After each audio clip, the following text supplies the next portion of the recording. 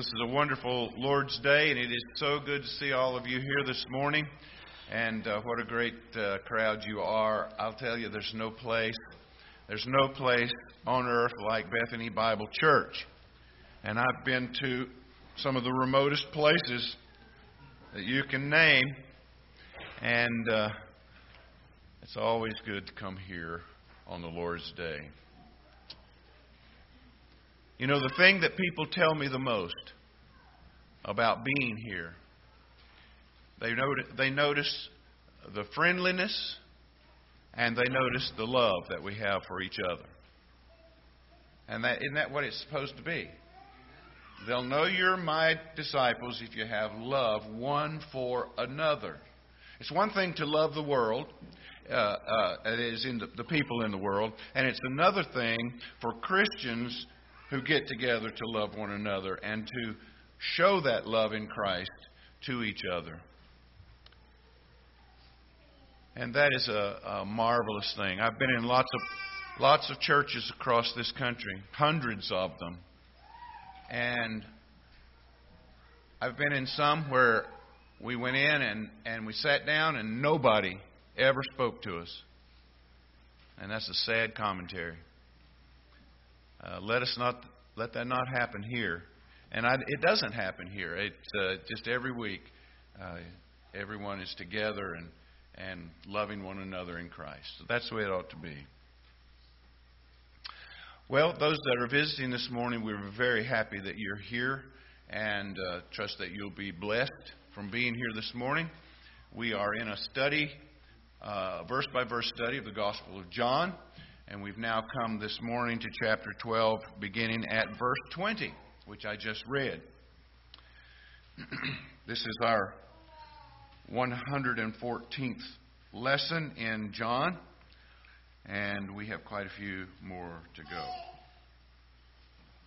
Now, by the time we get to verse 20, we are at the end of Jesus' public ministry.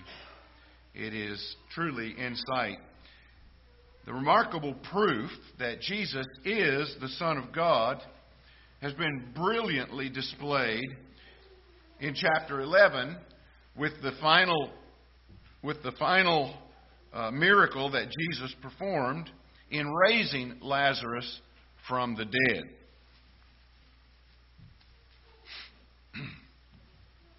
As Jesus rode into Jerusalem on that colt of a donkey, it seems that the people had recognized him and accepted him as their Messiah. But it was only a temporary, knee-jerk reaction to what had taken place in Bethany. I mean, the fame of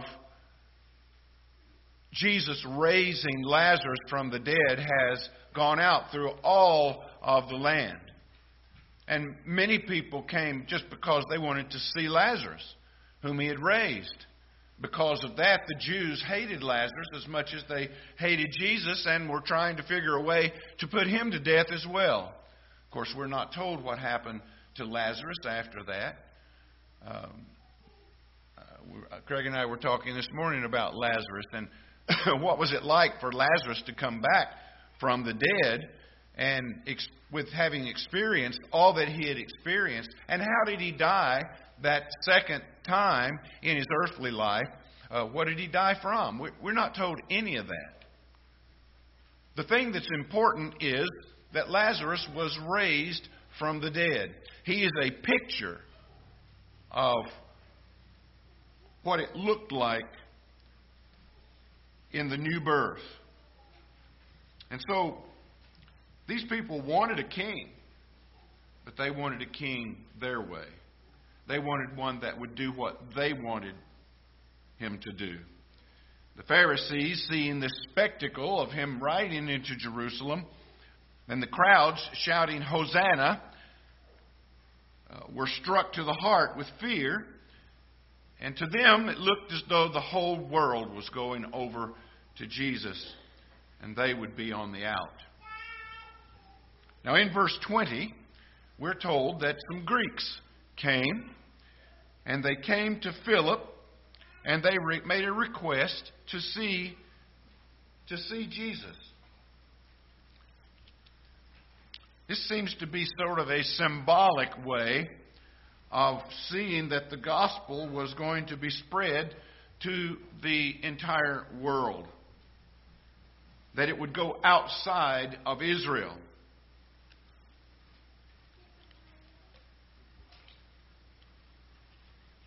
These Greeks that came to Jesus were not only representative of the whole world, of the Gentiles, who would eventually have Jesus as Lord, but they stand in stark contrast to the Pharisees who had rejected him at every turn. It seems that it has brought to pass the saying that they made in verse 19, that the whole world was indeed going after him.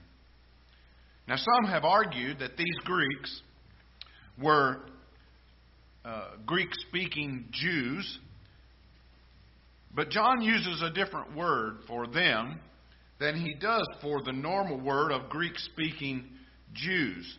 Turn with me to Acts chapter 6, if you will. Acts chapter 6. I'll show you the difference. There are two words that are used in the New Testament for Greek speakers. And this word that we find here in Acts chapter 6, verse 1, is the other word. Now notice, these days when the disciples were increasing in number, a complaint by the Hellenists, there's the word, by the Hellenists arose against the Hebrews because their widows were being neglected in the daily distribution. And so we have this word, Hellenist. It comes from the Greek word Hellenestes, which is a word that is speaking generally of Greek-speaking Jews. It attempts to convey something of these people, but it was more than just speaking the language of the Greeks. It involved a degree of adoption of Greek culture as well. So the Greek-speaking Jews were called Hellenists because that was the days of Hellenism. The whole world was, because of Alexander the Great's conquering, the whole world was generally a Greek-speaking world. Much like most of the world is an English-speaking world today. There's hardly anywhere in the world that you can go that someone doesn't speak English. Well, this is the way it was in the ancient times, in the first century. Alexander the Great had sent the Greek language and the Greek culture throughout the known world at that time. So these people were Greek speakers, but they had Greek in their thought, their customs, their lifestyle, as well as their language was Greek as well. The city of Alexandria in Egypt was a focal point for many of these Greek-speaking Jews, but they had scattered and spread throughout the world at that time. So Luke uses this word Hellenestes, which is the Greek-speaking Jewish world, but John uses a different word. It's on the same origin, but it's the word here for simply Greek people. It's the word Hellenes, which means a person whose origin comes from the Greek-speaking world. They were often called barbarians by the Jews because the Greek language to the Jew who spoke Hebrew or Aramaic sounded like bar. That's what they would say, barbarians. And so these Greek people were obviously God-fearing because we see them going up to Jerusalem to worship. Most Greeks worshiped the gods of the Greek culture, but these seem to be like Cornelius, of Caesarea, who in Acts chapter 10, it says, was a devout man who feared God with all his household.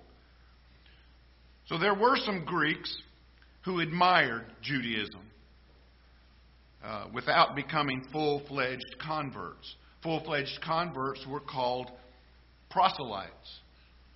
They would have totally forsaken their Greek worship of the Greek gods and the culture, and they would have become Jews. And so, these Jews obviously were of those who admired the Jewish God, who came up to worship. We don't know that they had turned to Christ in faith, but they certainly seemed to be interested in everything that he says, for they were looking for him and wanted to have an audience with him. They would have had access to the temple only through the court of the Gentiles. They would not have had access to the inner part of the temple because no Gentile was allowed into the inner court area. In fact, there was a notice that hung on the wall of the inner court that warned all Gentiles to keep out on pain of death. If they entered there, they would have been put to death. There was certainly a wall of hostility, as Paul speaks of in Ephesians chapter 2, verse 14. So we see these Greeks approaching Philip. Maybe they approached Philip because of his name. Philip was a Greek name, meaning lover of horses. And so they said to Philip, "Sir, we wish to see Jesus."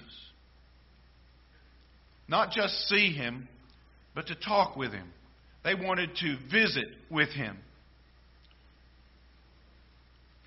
Their desire to see him and talk with him face to face also stands in contrast to the crowds whose chants of praise were only superficial.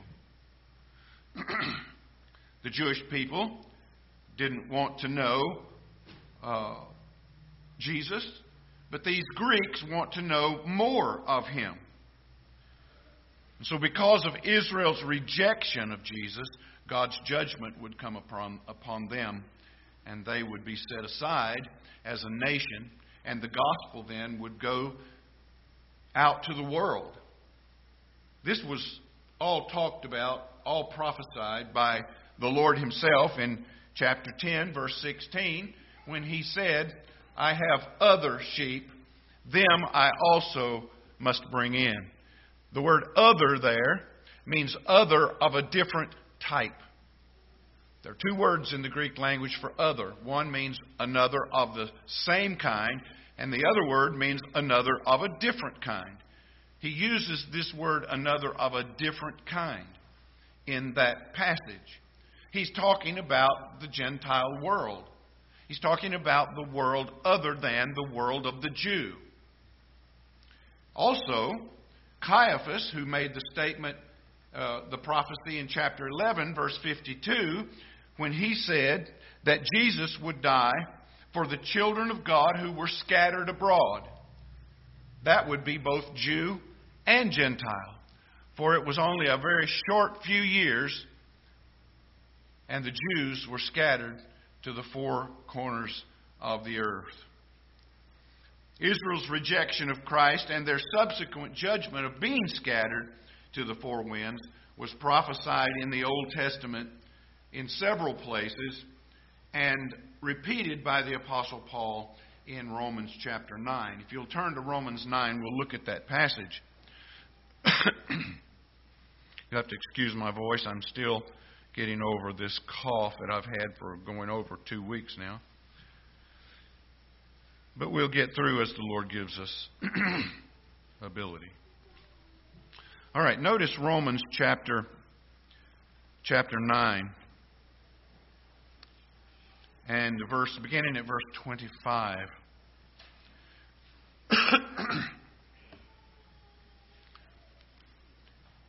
As indeed he says in Hosea. There's one of the passages. This is from Hosea chapter 2 and Hosea chapter 1. Notice what he says.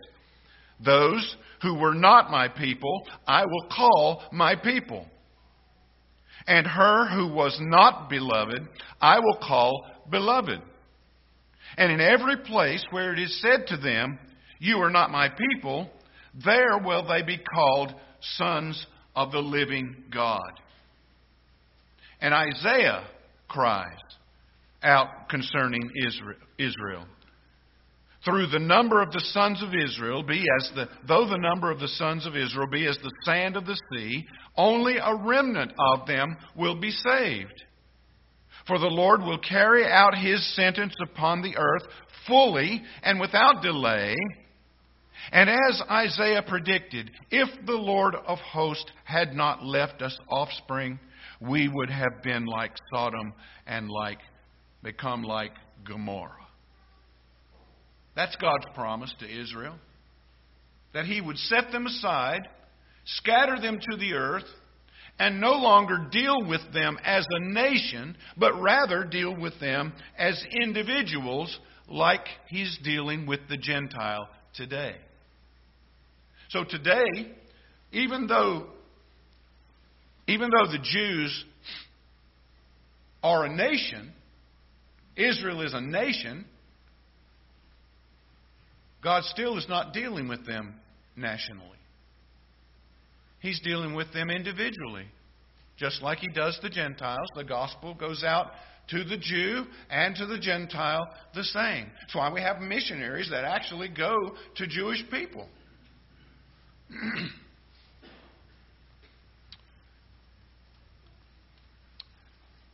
And so in this passage, Paul quotes from Hosea chapter 2, verse 23, and Hosea 1, verse 10, and from Isaiah 10, verses 22 and 23.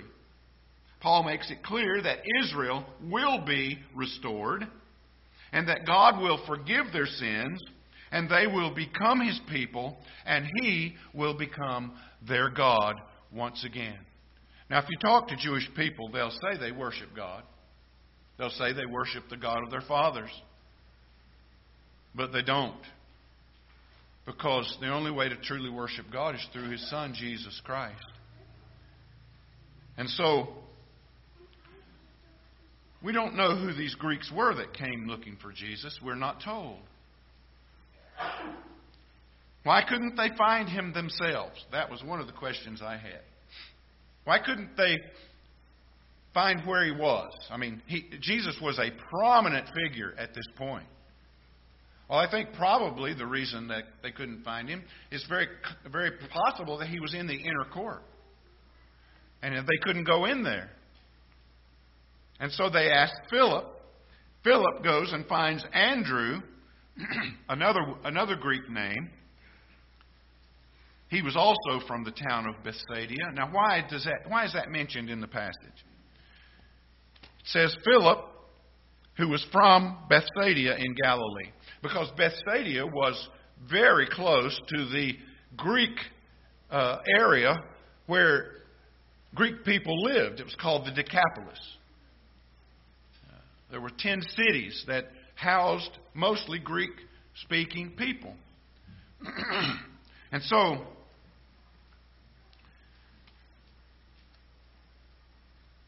Philip then took Andrew and went to Jesus. I think that it's very possible that maybe these Greeks had seen Jesus before. Maybe they had followed him when the great crowds of Mark chapter 4 and 5 followed Jesus. And very possibly they would have seen his miracles. We're not told. But when Philip and Andrew had conferred with one another, they probably didn't take these people. If Jesus were not in the inner court, they probably didn't take these Greeks to Jesus because they had been told by the Lord in Matthew chapter 10 not to go to any of the Gentile people, only to the lost sheep of the house of Israel. And so the gospel was only to the Jew at this point. And it would be that way until Acts chapter 10. The wall of division was still very much holding strong. We're not told that these Greeks ever got to spoke to Jesus. I think probably they didn't get to speak to him. But the two disciples went and told Jesus that there were some Greeks looking for him. And it seems that this may be a preview of the future that will be unfolded in Acts chapter 10 when the Gentiles have the gospel preached to them and that wall of hostility between Jew and Greek is torn down. And you can see the results of that in Acts chapter 15 when Peter came back and told the disciples, the apostles, that he had taken the gospel to the Gentiles. Jesus' comments, beginning at verse 23, after this news was related to him, is both striking and exclusive. Now, I use the word exclusive intentionally because that's exactly what it is. Now, notice his reply, verse 23. Jesus answered them, "The hour has come for the Son of Man to be glorified. Truly, I say to you, unless a grain of wheat falls into the earth and dies, it remains alone. But if it dies, it bears much fruit."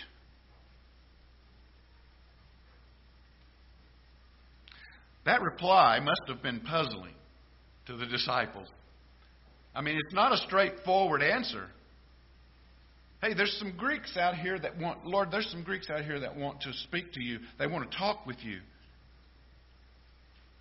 And then he says, a grain of wheat must fall into the ground and die. That sounds like no answer at all. So what did this mean?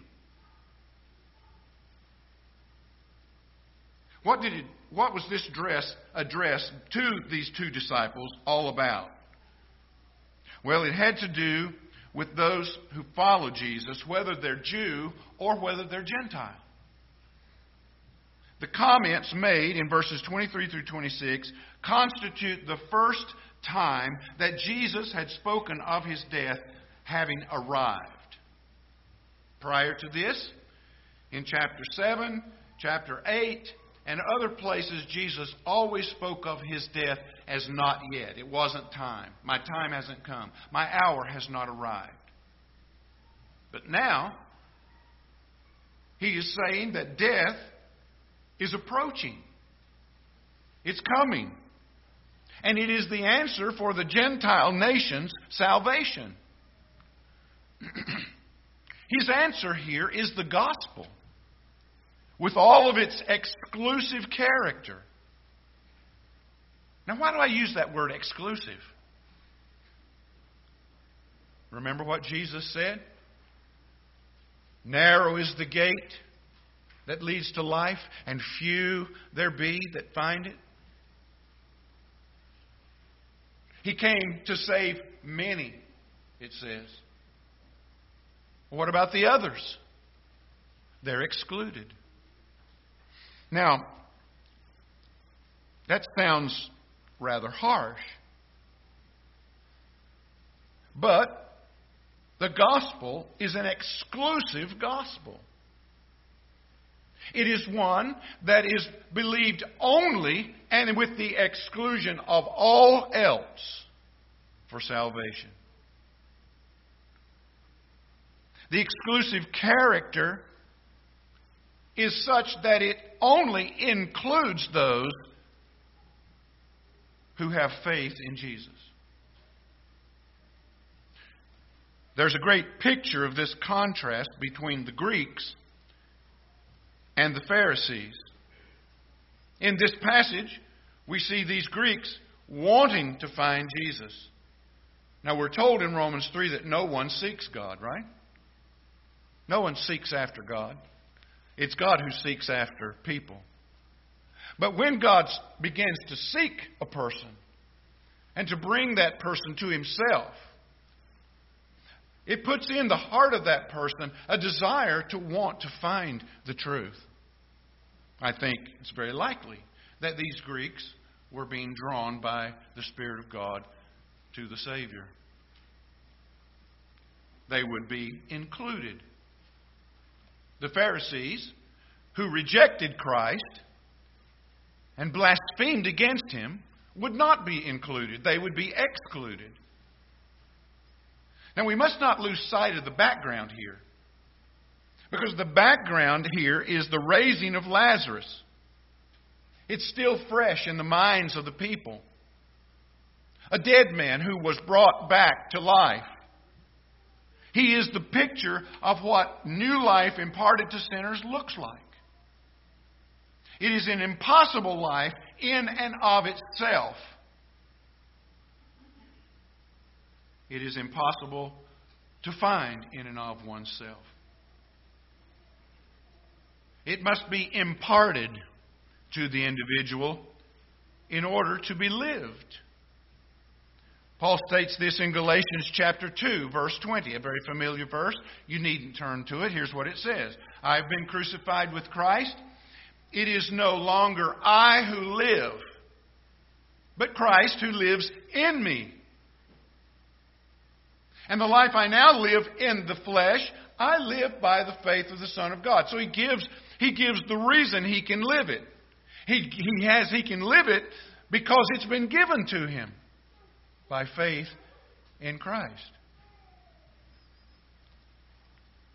In other words, the life of Christ is lived so clearly in us that what people see in us is not us, but Jesus. And that's the way it ought to be.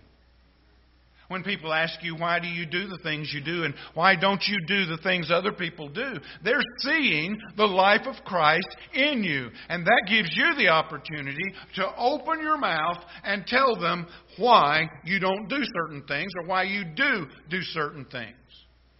It's one of the greatest avenues of testimony there is. Now, Jesus' answer here is given in three parts. And these three parts, spell out the gospel message in its clarity and in its exclusivity. Let's look at them together in the time that we have left. Number 1, verse 23. The hour has come for the Son of Man to be glorified. So the Lord must be seen as glorified.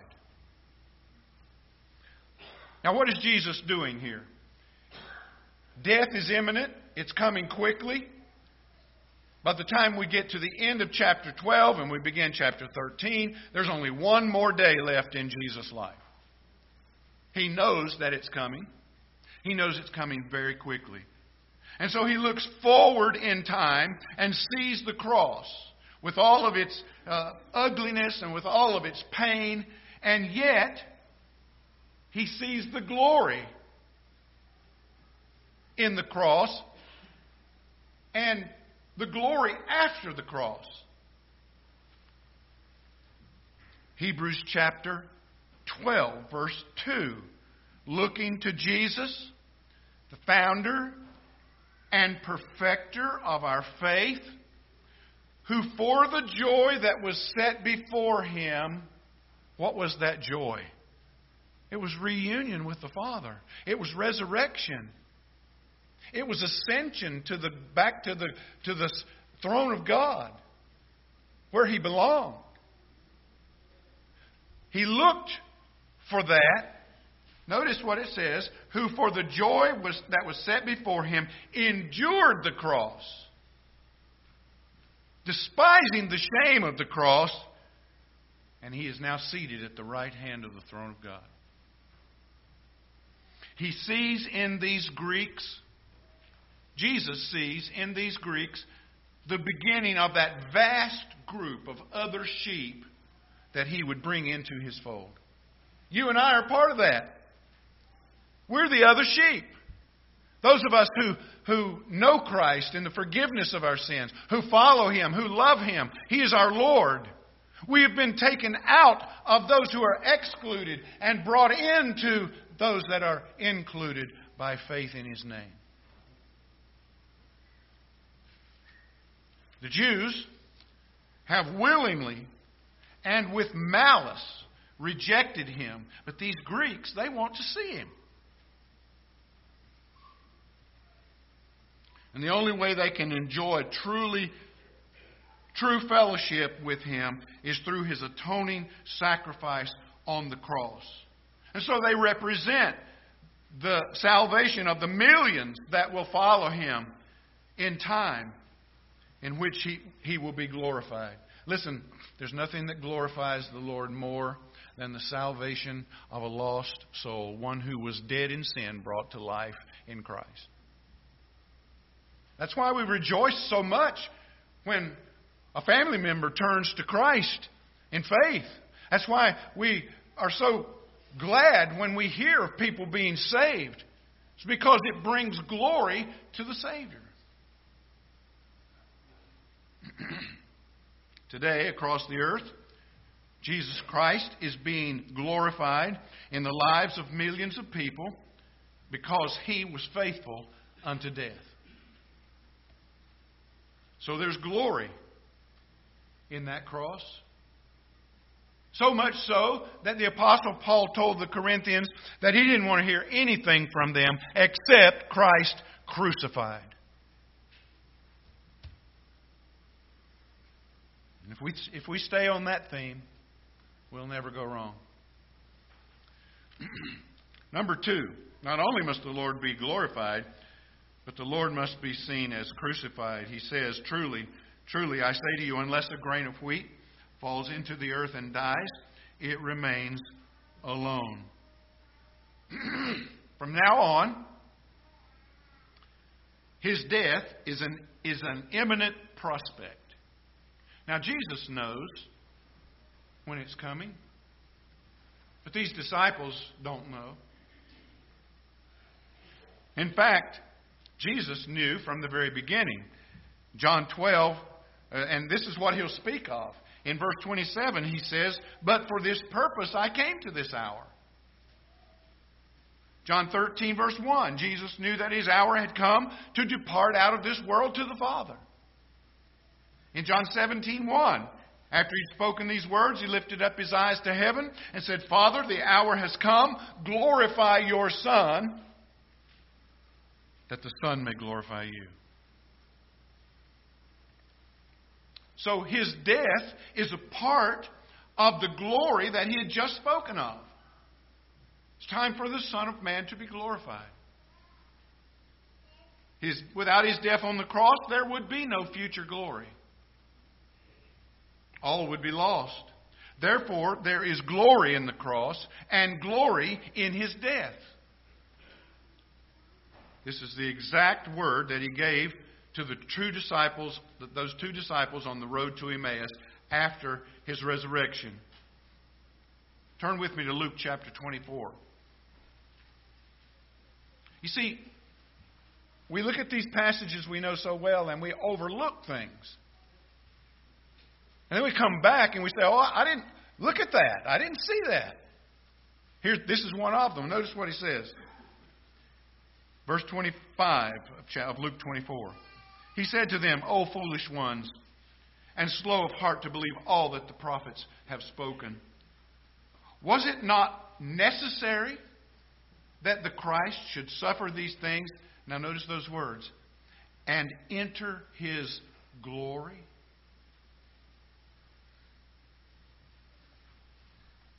Now, we'll talk about the horror of the cross when we get to verse 27 and the shame of the cross. But here, the Lord must be seen crucified.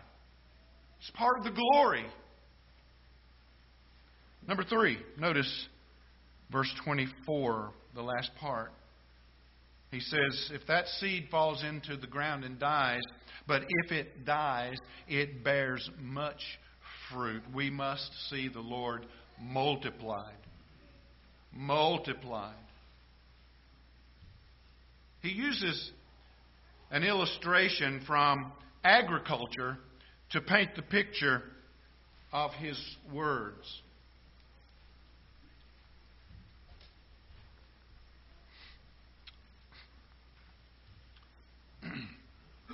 The process of fruit bearing is found in the planting and death of seeds that are planted. The seed is put into the ground.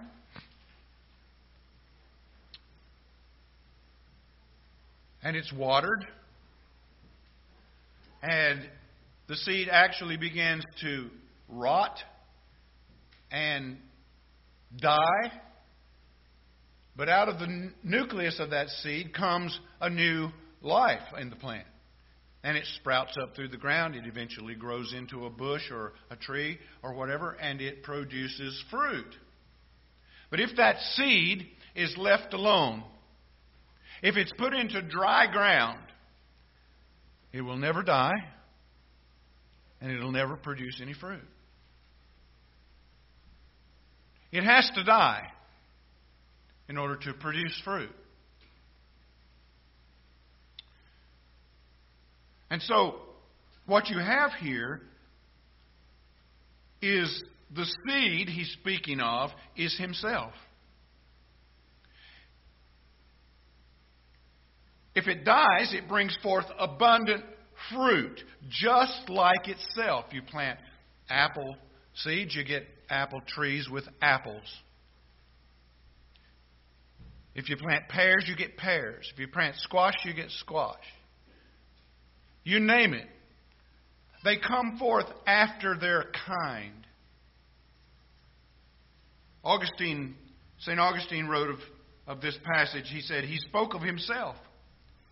He himself was the grain that had to die and be multiplied, to suffer death through the unbelief of the Jews, and to be multiplied in the faith of many nations. There's never been a death that produced fruit after its kind like that of Christ. His death and resurrection produces men and women who have His life and His character. Jesus said, because I live, you live also. He was talking about His resurrection life.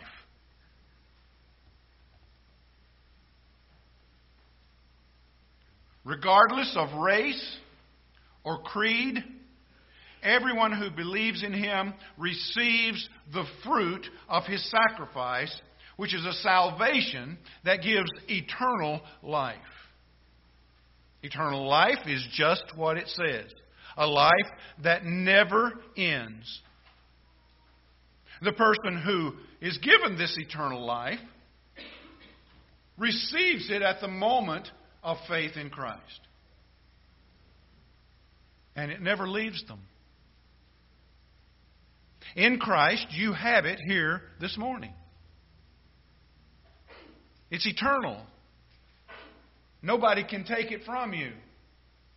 If they could, it wouldn't be eternal. This is His promise for everyone who believes in His name and follows Him as Lord. And so, here we have the exclusivity of the gospel. It is the power of God to save, but it is only for those who die to themselves. What does that mean? He's talking about the life that a person lives.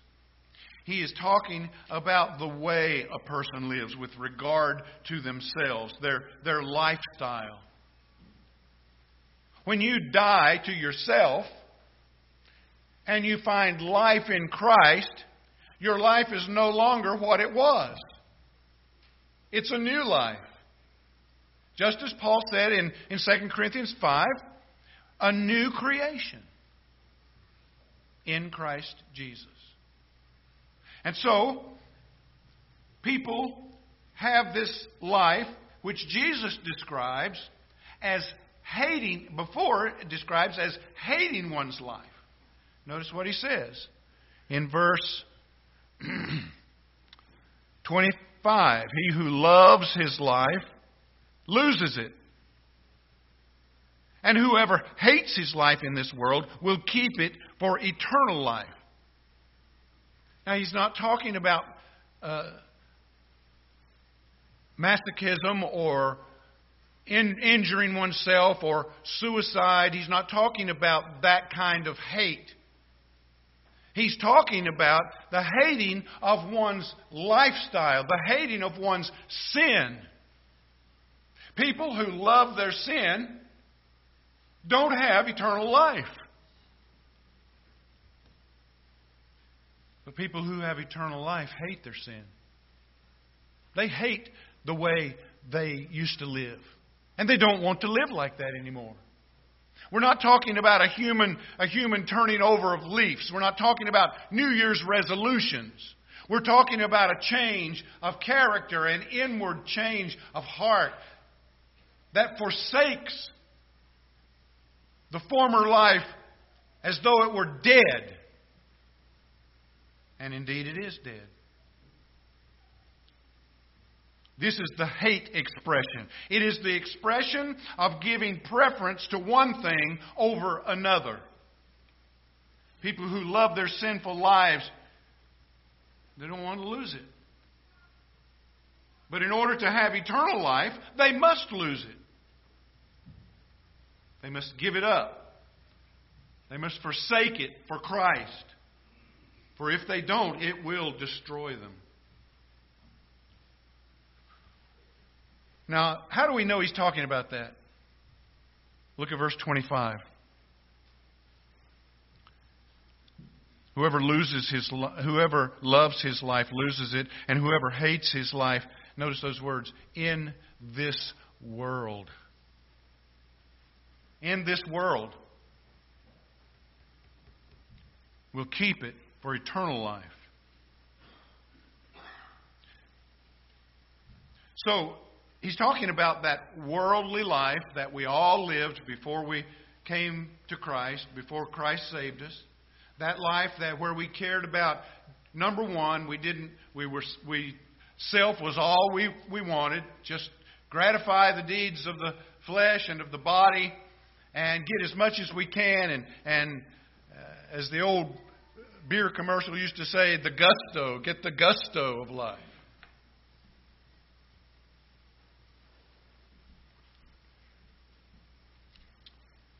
That has to be lost. It's the worldly life, the pursuit of sin, the pursuit of self that he's talking about.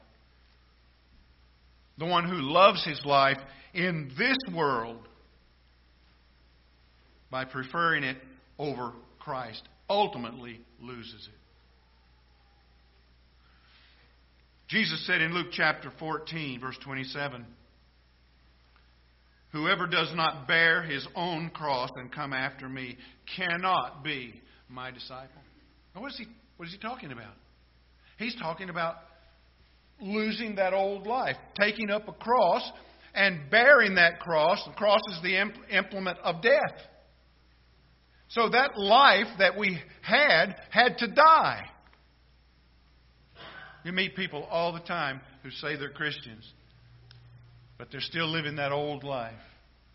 That old life of sin and self, that's what they're pursuing. Anyone who lives like that is not a Christian.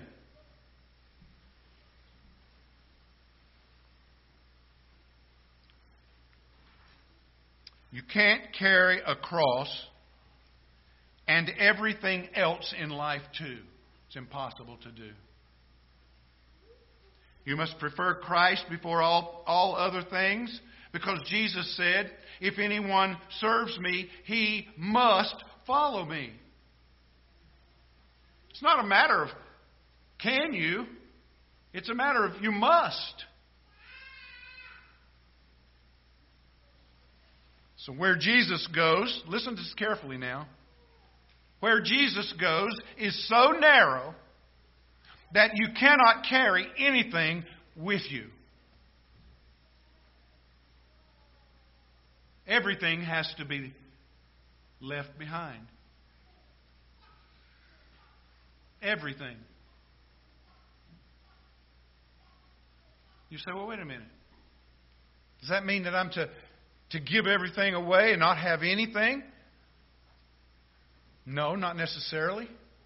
You can have things. You just have to be willing to let them go. Listen, if you're a Christian here today, the things you have, they don't belong to you anyway. Everything you have is the Lord's. And believe me, you get too attached to them, He can take them away in an instant. We must be willing to lose it all.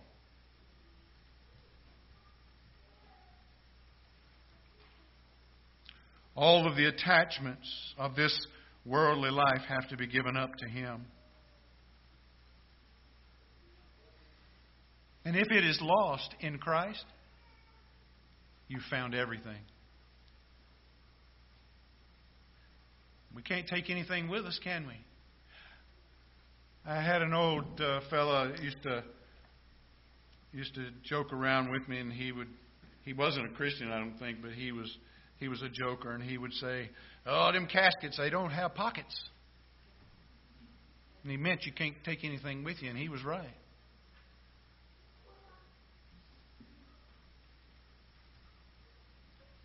Because Christ is greater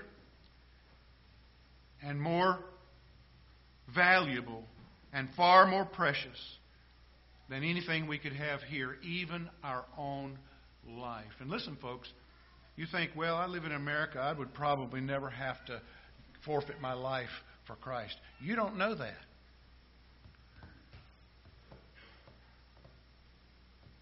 You don't know that. The way our world looks right now, anything can happen. When a person knows Jesus like this, he becomes His servant. And his desire is to follow Jesus. He becomes more than that. He becomes His child. So we are servant children to the Lord. Notice Jesus' last statement in verse 26. If anyone serves me, my Father will honor him. That blows me away. Why would the Lord want to honor someone like me?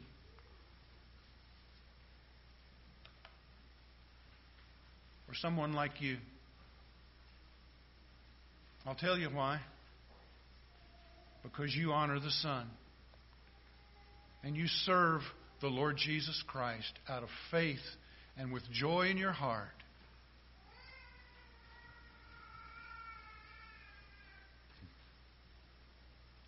How does the Father honor that person? Well, first by making them His child in Christ. So the Father looks at us the same way He looks at Jesus. Because we're in Him. And that changes everything. Because of the fruit of His sacrifice, He gives us His life. He gives us His peace. He gives us His security. He gives us His love. And the Father reciprocates that to us because of Him. Listen to Jeremiah 24, verse 7. And I will give them a heart to know me, that I am the Lord, and they shall be my people, and I shall be their God. Is that you? Like I say every week, I know most of you, but I don't know all of you. And I would say to you, if you know Christ in the forgiveness of your sins, that's you. Have you repented of your sins? Have you turned from your sin to Christ? Has He given you a new life, a new desire to love Him and follow Him? You say, well, I don't know. Then fall before Him in your heart today and repent of your sins and turn to Christ and find in Him true life and true peace and true joy. That's greater than any circumstance you could possibly enter into in this physical life. I pray that you'll do it. Those of you who know Him, draw close to Him.